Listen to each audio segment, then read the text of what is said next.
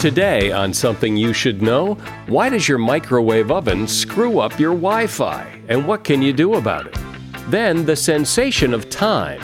Sometimes it seems to go by really fast. In other words, time flies when you're having fun, right? When you're having fun, you're not thinking about time. So it's only afterward, when the fun is over, that you realize that time flew. So you're never aware of time flying while you are in it. Plus, vodka is for more than making cocktails. It has some wonderful uses around the house. And we all have to work together in groups with other people. So what is it that makes some groups great? You ever see a flock of birds all moving together as one, Mike? That's what great groups do. That's Pixar making a movie. That's the SEAL Team 6 on a mission. And those three things, we're connected. We're sharing accurate information. And then they have direction. They have a North Star. What's important? All this today on Something You Should Know. Something you should know. Fascinating intel, the world's top experts, and practical advice you can use in your life. Today, Something You Should Know with Mike Carruthers. In our house, we have a lot of internet-connected devices. We have desktops, laptops, phones, tablets, and all of them work just fine, hook right up to the internet without much trouble, except when we turn on the microwave, and then nothing works. And if you have Wi-Fi and also have a microwave oven in your kitchen, you may also find that this is a problem. So why? Why does turning on the microwave disconnect and screw up the Wi-Fi? Well, the problem is that both microwave ovens and Wi-Fi operate on the same frequency, 2.4 gigahertz. In theory, a properly shielded microwave oven shouldn't leak any radiation, but the reality is that they leak quite a bit of radiation, resulting in electromagnetic interference, and that messes up the Wi-Fi signal.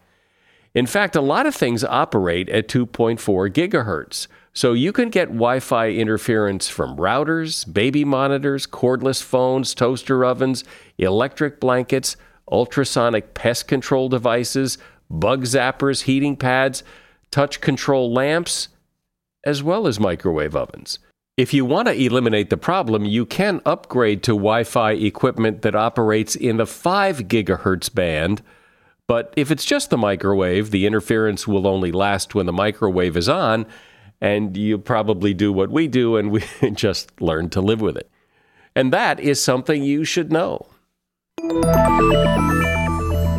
Time sure flies when you're having fun. I think we've all had that experience. But why does time fly when we're having fun? And why does it seem to slow down when we're not having fun? Why does time seem to go by faster as we get older? We all experience time, but what is it really? Here to discuss all that is Alan Burdick. Alan is a staff writer and former senior editor at The New Yorker, and he spent 10 years writing the book, Why Time Flies. Hi, Alan. Welcome. Great to be here. Thanks for having me. So after examining and studying time for 10 years to write this book, how do you look at time? What is time to you? I guess the short answer is I started this project with the feeling that time is my enemy and came out of it feeling like time is my friend. Now, maybe I have to feel that way because the book took 10 years to write, and in that time, I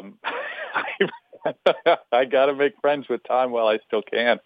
But I guess, I came from a place where I really thought of time as this sort of external obstacle that we kind of collectively put in front of ourselves. And I came out of this, really with a much deeper understanding of biology and psychology and neurobiology of where our time comes from and how we generate it and how it, in a sense, sort of emanates from us. So it's a lot more organic than I ever thought. Is time a real thing, or is it just something we invented so we can kind of keep track of stuff? It's both. I mean, I guess I kind of came to think of time as almost like a language in the sense that, yes, time is something that our mind generates. It's something that our bodies generate. I mean, our cells basically have 24-hour clocks in them that are pretty rigidly set by the kind of genetic mechanisms inside the nucleus. So the passing of time is a very real thing that we experience, but it's absolutely necessary. You can't put your finger on it any more than you can really put your finger on the spoken word, but it's absolutely essential to societal organization, our personal organization. How does science look at time? Does science have a pretty good handle on what time is for their purposes? You know, what time is really depends on what sort of scientists you talk to. There are scientists who try to understand how infants understand time, and, you know, scientists who try to understand how our neurons process time. The fact is that what we call time is actually a great number of different experiences that we sort of shove under one rug. You know, there's our experience of duration, how long an event seemed to last, like why is that stoplight taking too long? And there's our understanding of, you know, one thing coming after another or before another, what we call temporal sequence. There's your kind of ongoing sense that it's now, right now, and that, you know, the future is in one direction and the past is in another direction. Those are all fairly distinct experiences that come online in our lives at different times. And, you know, we kind of lump them together, but they're quite distinct. Is there a good sense or a good explanation of why people have that universal experience that time goes by faster when you're having a good time? Time goes a lot slower when you're, you know, sitting in the dentist chair. Yeah, and I mean, the answer to that question is, in a sense, a lot more straightforward and maybe less exciting than one might think. The fact is that the more you think about time or what time it is, the slower time seems to go. So, you know, the expression "time flies when you're having fun" is true because when you're having fun, your attention is focused on what you're doing. You're at a movie or you're out with friends or whatever. You're really not paying attention to the time at all. And then when 2 hours or 3 hours or whatever has gone by, you come to the end and you're like, wow, I just noticed the time again. And a lot of time had gone by. Whereas if you're at a super dull party and you're in a dentist chair and you're spending that whole time thinking, I want this time to end. When does the next event begin? Your memories of that span of time are really flooded with you thinking about the time. A watch pot never boils. Correct. Because the more we think about time, the slower it goes. But it does seem to be a fairly universal experience that time goes faster as we get older. Is that true? I mean, do surveys bear that out? It is, and it's really tricky because, in a sense, surveys do bear it out, so much so that it's not clear that it actually, that phrase, time speeds up as we get older, actually means what we think it does. So, you know, historically, the way that this was studied, you know, the idea has been around for a long time. 50, 60 years ago, scientists started to kind of explore it in depth, and they would do these surveys where they would ask people, you know, how much faster would you say time goes for you now than it did 10 years ago or 20 years ago? And people would give some number like, oh, it's twice as fast or 3 times as fast. And, you know, like 80, 90% of people said on the whole that time goes faster now than it used to. But, you know, keep in mind that the question they were being asked was very much a leading question. You know, it sort of assumed that it was. You know, the answer that you got was not really helpful because, you know, if I ask you, how much better does your lunch taste today than it did 20 years ago, you have no idea what you ate for lunch 20 years ago, much less how you felt about how quickly time passed. So it was kind of a meaningless question in all of those surveys. And now the way they study this question is more like, you know, if I ask you, okay, on a scale of -2 being very slow, to +2 being very fast, at what speed would you say the past month has gone by? So you answer that question for me. How on a scale of -2 to +2, how fast has the last month gone by? Pretty fast. I'd say it went by, it's close to +2. Close to +2. And how about like the last year? Same. Yeah, the same. Yesterday my wife and I were talking and we said, I think the cleaning lady who comes every 2 weeks is coming today. And she said, no, I think she was here last week. And she hadn't been here in 2 weeks, but time has gone by so fast that we thought 2 weeks was 1 week. It, to me, seems like time is just zooming by. You're actually an exception. Most people say 1. It's going fast. And they say 1 regardless of the span of time. So a year, a month, a week, a day, 10 years goes by fast for pretty much everybody and for pretty much everybody at all ages. I mean, if time really were speeding up as we get older, you would think that more older people would say, 1 or 2 than younger people.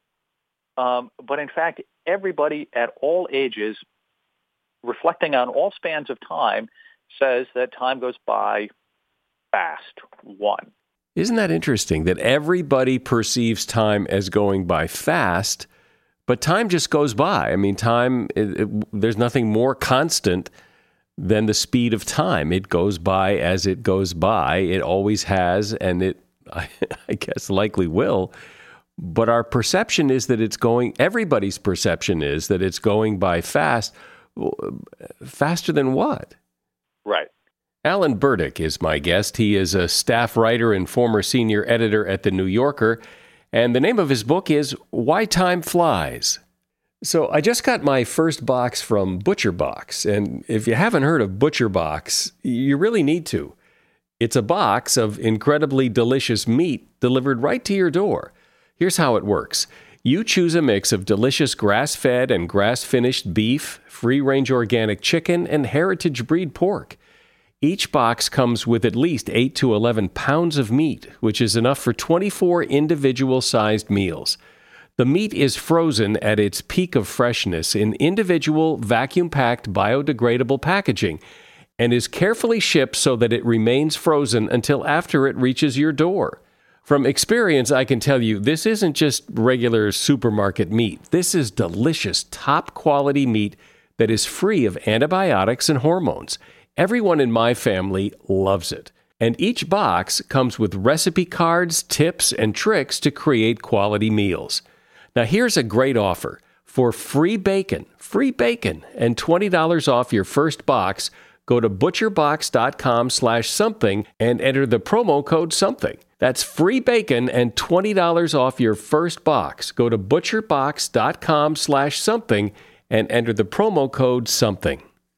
So, Alan, since everybody has that perception at any age that time is going by faster, then is there any way to have the perception, to force the perception that slows it down? Well, what the science shows is essentially that we feel the most like time is speeding up when we are busy or preoccupied. That is, not thinking about time. Time flies when you're having fun, right? When you're having fun, you're not thinking about time. So it's only afterward, when the fun is over, that you realize that time flew. So time, you're never aware of time flying while you are in it. So really the best that you can do if you want time to slow down is to try to ignore it and dive into what is right in front of you and not think about time at all. And then if you're lucky, when you're done, you can look back and say, wow, time really flew by. Because most of the time when you're sitting around thinking time is going really slowly, it's because you're really desperate for whatever situation you are in to end and looking at the clock. But that's sort of antithetical to the kind of slowing down experience that I think you're describing. Well, that's interesting what you just said, that our perception that time flies is always a perception, a judgment that we make about the past. We never have the perception that right now is flying by. It's always last week flew by. Exactly. But right now, time's just time. I can look at the clock and I see the seconds, and they're going at the same rate that they've always gone. They never speed up. So they never do. I remember somebody, this just popped into my head, and so I don't even know that you looked into this, but I remember somebody telling me in a discussion about how other animals perceive time. Like, for example, one of the reasons it's so hard to swat a fly is that the fly's perception of time is different. He sees us coming at him basically in slow motion, even though we think we're going very fast. So he's leaps and bounds ahead of you because of the way the fly perceives time, and his lifetime is only, days or a couple weeks or something. So did you look at that at all, how other animals perceive time? A little bit. It's a little bit, deceiving. Like when we think about tortoises or flies or, creatures with kind of different lifespans than ours and different movement rates, and we sort of imagine them like peeping out of their eye holes the way we peep out of our eye holes, and things moving at a different rate than it moves for us. But I'm not sure that that's a helpful way to put yourself in the mind of the animal, because for us, time has this whole other layer. Psychologists would say that your sense of self, of who you are, is really rooted in your ability to understand that the person that you were yesterday and the memories that you had about yesterday will belong to you next week and next year, right? Your sense of self is the understanding that yourself will remain the same through time, right? Animals just don't have that. I mean, time has this element of consciousness for us that it really doesn't have for animals. So, it is true that mosquitoes move a lot faster than we do, but I just don't think thinking about it in terms of time is useful, because it sort of deceives us into thinking that we can place ourselves in the minds of insects somehow or turtles in a way that they just don't really have the same experience as we do. I've always thought that, when a fly is at the end of his 2-week life, is he like feeling, God, I'm just so done. I'm just so tired. Because that seems so odd to me that, it's just been 2 weeks. It's, you hardly got started and now you're done.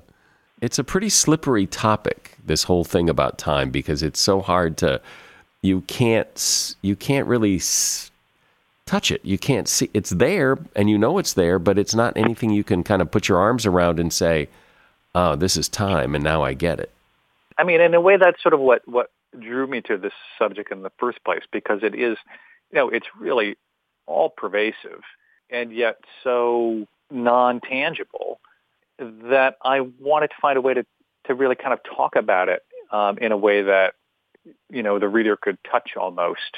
I sort of made a point in the book of really focusing on experiments and studies that have been done over time, because it's sort of the one way that scientists have been able to start to wrap their fingers around what this stuff we call time is. Can you just mention like 2 of your favorite little studies that you found that help explain that? Oh, I spent some really fascinating time in the lab of a developmental psychologist, a guy who works with infants, and began to trying to kind of understand how these are babies basically, looking at monitors in which they're like talking lips. Basically, he was trying to understand, like, these lips on the screen make noise. There's a voice coming out of them, and somehow the babies were really good at connecting the sight of the lips moving with the sound that was coming out of them, even if the sound that was coming out of them was like in Spanish or in another language that the baby didn't know. So how could the baby basically synchronize an audio sequence and a video sequence without actually understanding what the content of that stuff was? It's like when we watch, you're watching TV sometimes and the cable, there's suddenly this lag and you're like, oh my God, the lips and the voice don't match up anymore. If that lag gets longer than about 80 milliseconds, It drives adults crazy. But it turns out that babies can withstand like 2/3 of a second of lag between audio and video before they notice that anything's wrong.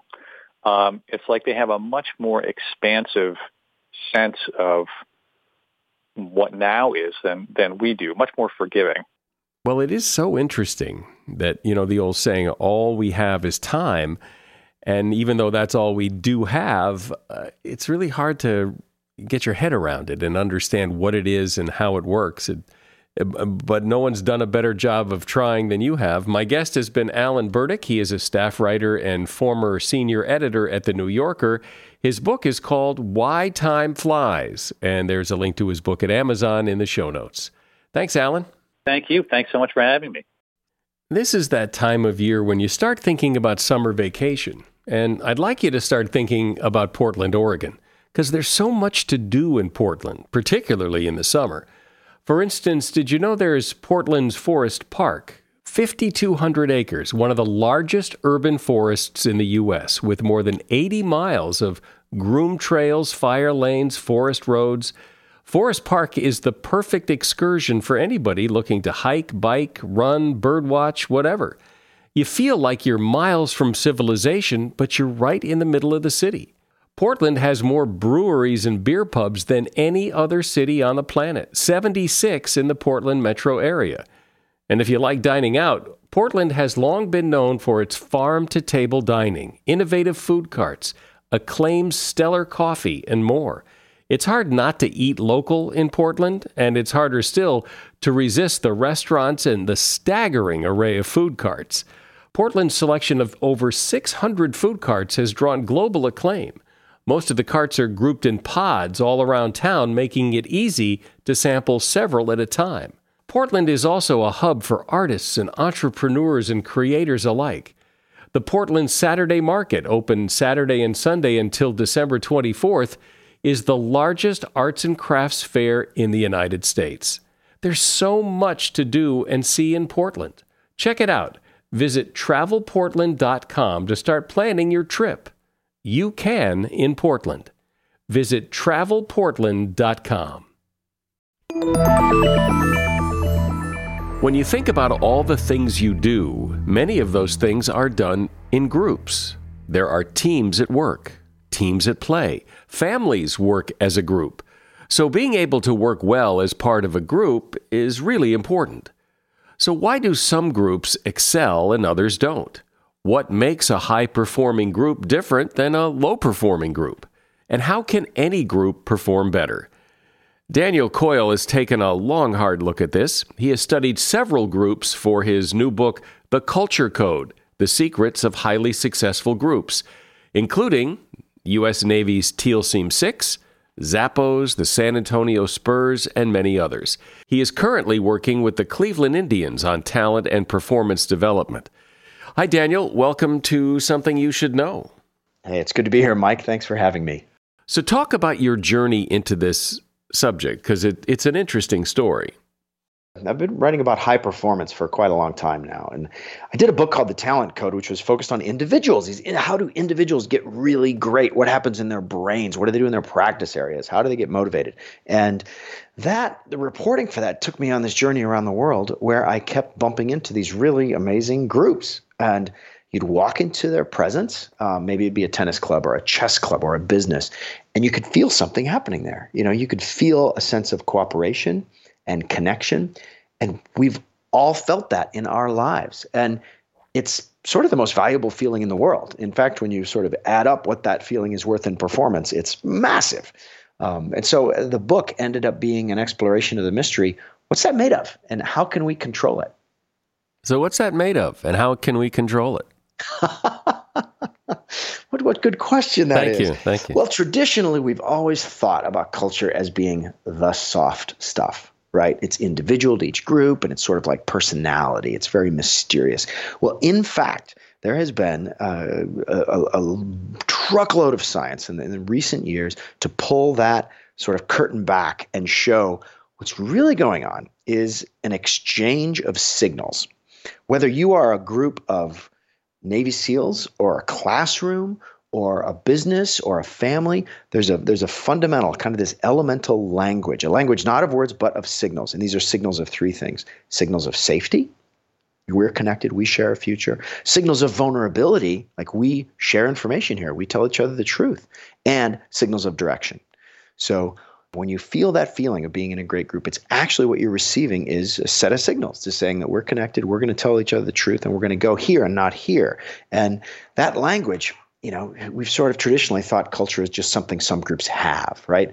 But when you dig into it, a new truth has emerged, which is, hey, it's not something you have, it's something you do. And it's learnable, it's controllable. Culture isn't some sort of lucky thing that happens to some groups and is in their destiny. In fact, you can control it. So that's an interesting and insightful observation, that's how groups function and how groups work. But what's the big payoff to that? What do we do with that information that's valuable? I spent time visiting the top performing groups in the world. And it was Pixar and Navy SEAL Team 6 and San Antonio Spurs and IDEO, and embedding myself with them.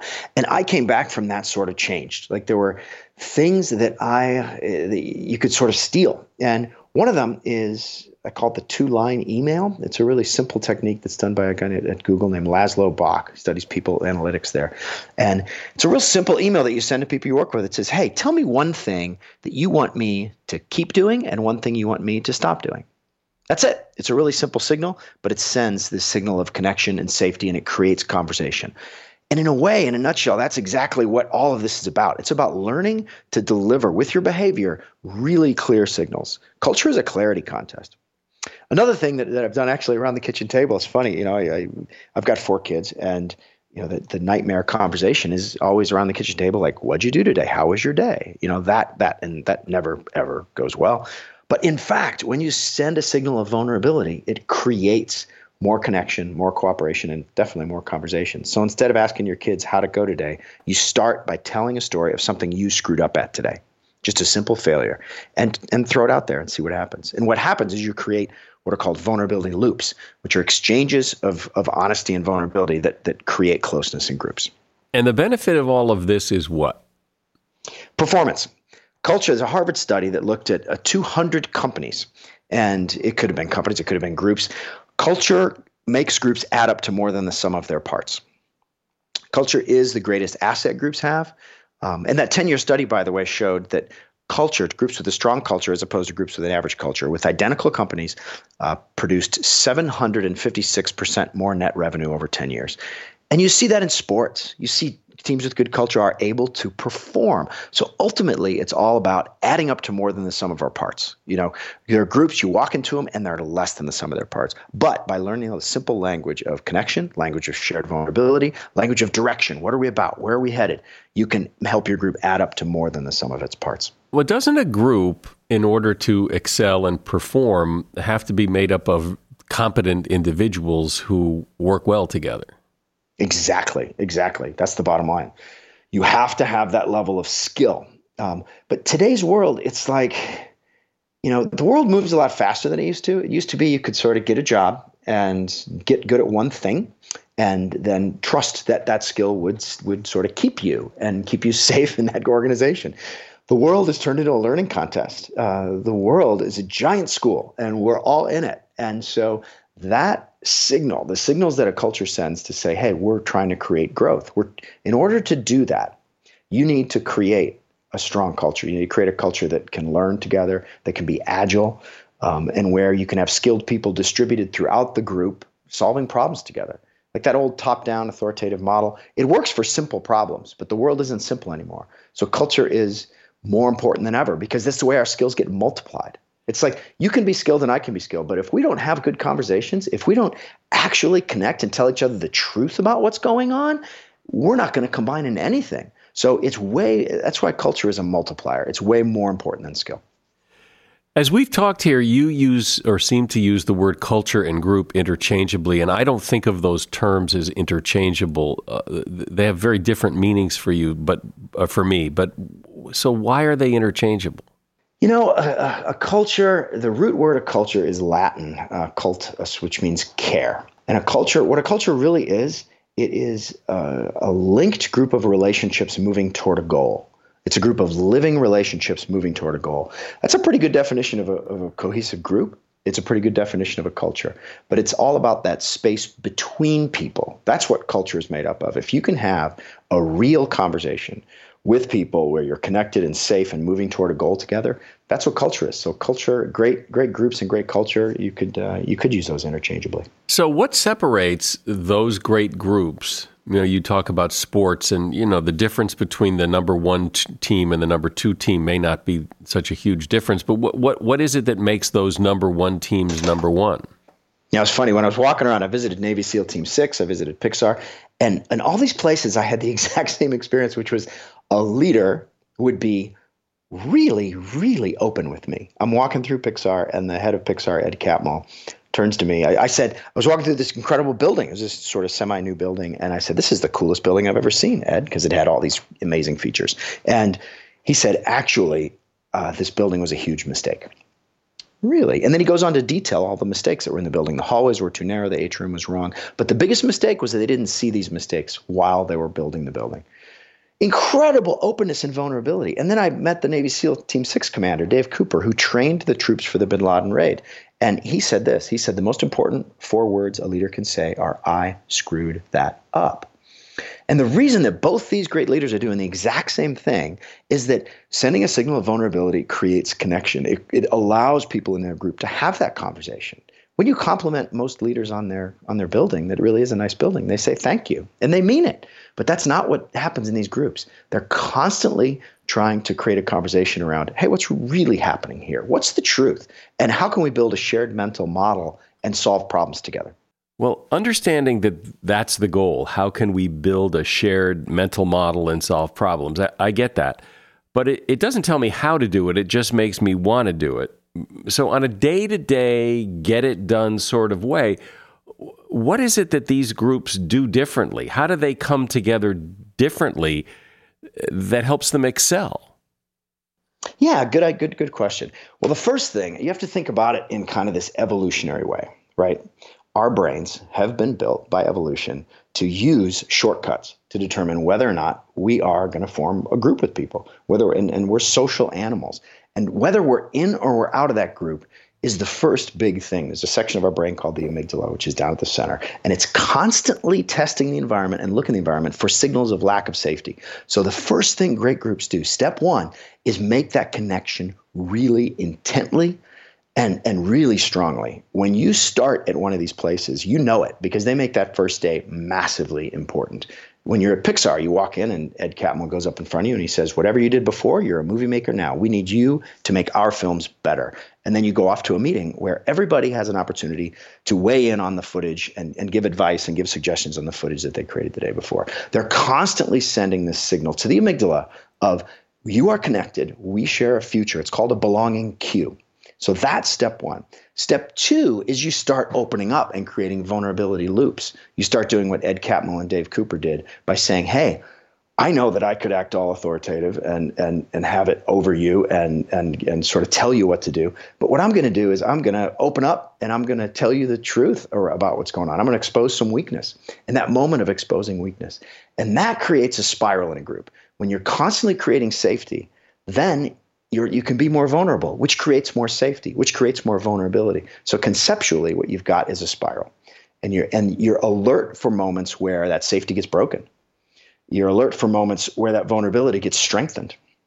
And you build habits almost like cultural calisthenics. Each of these groups would do things. At the SEALs, they're called an AAR, after action review, that are where they literally circle up and have these vulnerability loops, these intense moments where they address their weakness. So you're constantly sort of bonding with these belonging cues, and then you're putting the vulnerability loops. So that's steps 1 and 2. Step 3, you got to go somewhere, right? You got to have a way. And the way that our brains are built to determine where we're going in groups is through story. It's through story. So you get a group together and you've established your safety and vulnerability and your connection and your sharing. But now you've got to put something in the windshield. You've got to say, what are we about? Where are we going? What shared destination, what shared benefit are we going toward? And with these groups, you constantly see they sort of fill the windshield with these vivid emotional GPS signals, story and metaphor that allows them to solve problems together and move in the same direction. You can almost picture, for all of this, if you picture, you ever see a flock of birds all moving together as one, Mike? I mean, or a school of fish, sure. Right? That's what great groups do. That's Pixar making a movie. That's the SEAL Team 6 on a mission. And those three things, we're connected, sending signals of connection. We're sharing accurate information. We're not BSing each other. We're not hiding our weakness. If you hide your weakness, you're going to be weak. If you share it, you're going to be strong. So that moment of sharing information is really what about vulnerability is about. And then they have direction. They have a North Star. What's important? Well, what's important if you're the maker of Tylenol is the users of our product. We protect their safety. If you're the Navy SEALs, it's about what's important. We shoot, move, and communicate. That's what we do. If you're the San Antonio Spurs, you pound the rock. They've got all these sort of mantras that evoke the direction they want to go together and create a story in the minds of their people. So there's your 3-step. I think people don't have to buy the book anymore. Maybe I told them too much. But this sounds, frankly, a little exhausting. Does every group need to be a great group? This sounds like a lot of work and a lot of effort, and maybe our group doesn't need to be so great. Absolutely. There's plenty of room in the world for groups that aren't great. And the key thing, though, is that people right now regard culture as magic. Apple's got it. Google's got it, right? That restaurant down the street has it, or that school my kids go to doesn't have it. But when you stop regarding it as magic, when you actually see that it is not, it is a series of signals that is sent all the time in a group, and you tune in to little moments that have big impact. And those moments can be tiny, but they can have a huge impact because they are the moments when groups connect, when they share information, and when they decide on direction. So it ends up being, it's been funny to have people read the book has been really fun because, I've worked on it for a while and to have it out in the world. And I think the main thing that people are taking away is two things. It's validating a lot of their instincts about what works and what doesn't work. And it's giving them kind of a conceptual grid to put those in.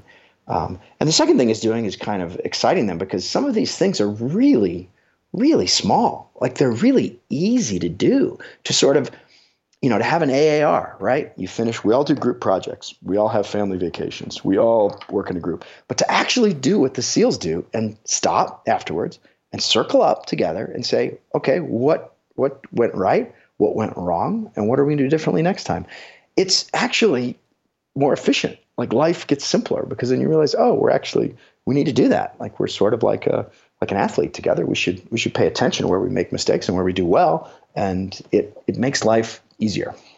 Well, I think everyone has had the experience of working in a group, whether it's at home or some organization, and sometimes the group works well together, the team performs, and other times it doesn't, and now we know why. Daniel Coyle has been my guest. His book is The Culture Code, The Secrets of Highly Successful Groups. There's a link to his book at Amazon in the show notes. And thanks for being here, Daniel. You're welcome, Mike. As you probably know, vodka goes well with tonic and orange juice, but it is far more versatile than just being a beverage. Here's what else vodka can do, according to the website mom.me. It will remove a Band-Aid. If you've got a Band-Aid you want to remove without the pain of ripping it off, dab some vodka over the adhesive part and it will come off with more ease. This method also works with stickers that are tough to get off. It'll treat poison ivy. If you think your skin has come into contact with poison ivy, pour vodka over the affected area immediately. It works in the laundry. If you don't have time to wash your clothes, you can spritz some vodka on them to freshen them up. Vodka will kill odor-causing bacteria on your clothes, and it dries with no smell. Vodka can be an insect repellent. You pour some vodka into a spray bottle to repel insects. You can spray it near you or on you. Just, don't spray it in your eyes. It will keep flowers fresh. Mix vodka with a spoonful of sugar or baking soda with water to keep your flowers fresher in the vase for longer. And it will wash windows. Instead of buying blue window cleaner, try using vodka to clean your windows. Just mix some cheap, high-proof vodka with water, spray, and clean. And that is something you should know. We are so close to hitting 1,000 reviews on iTunes or Apple Podcasts. So if you have a moment, please leave a rating or review. It only takes a second. I just want to hit that 1,000 number. I'm Mike Carruthers. Thanks for listening today to Something You Should Know.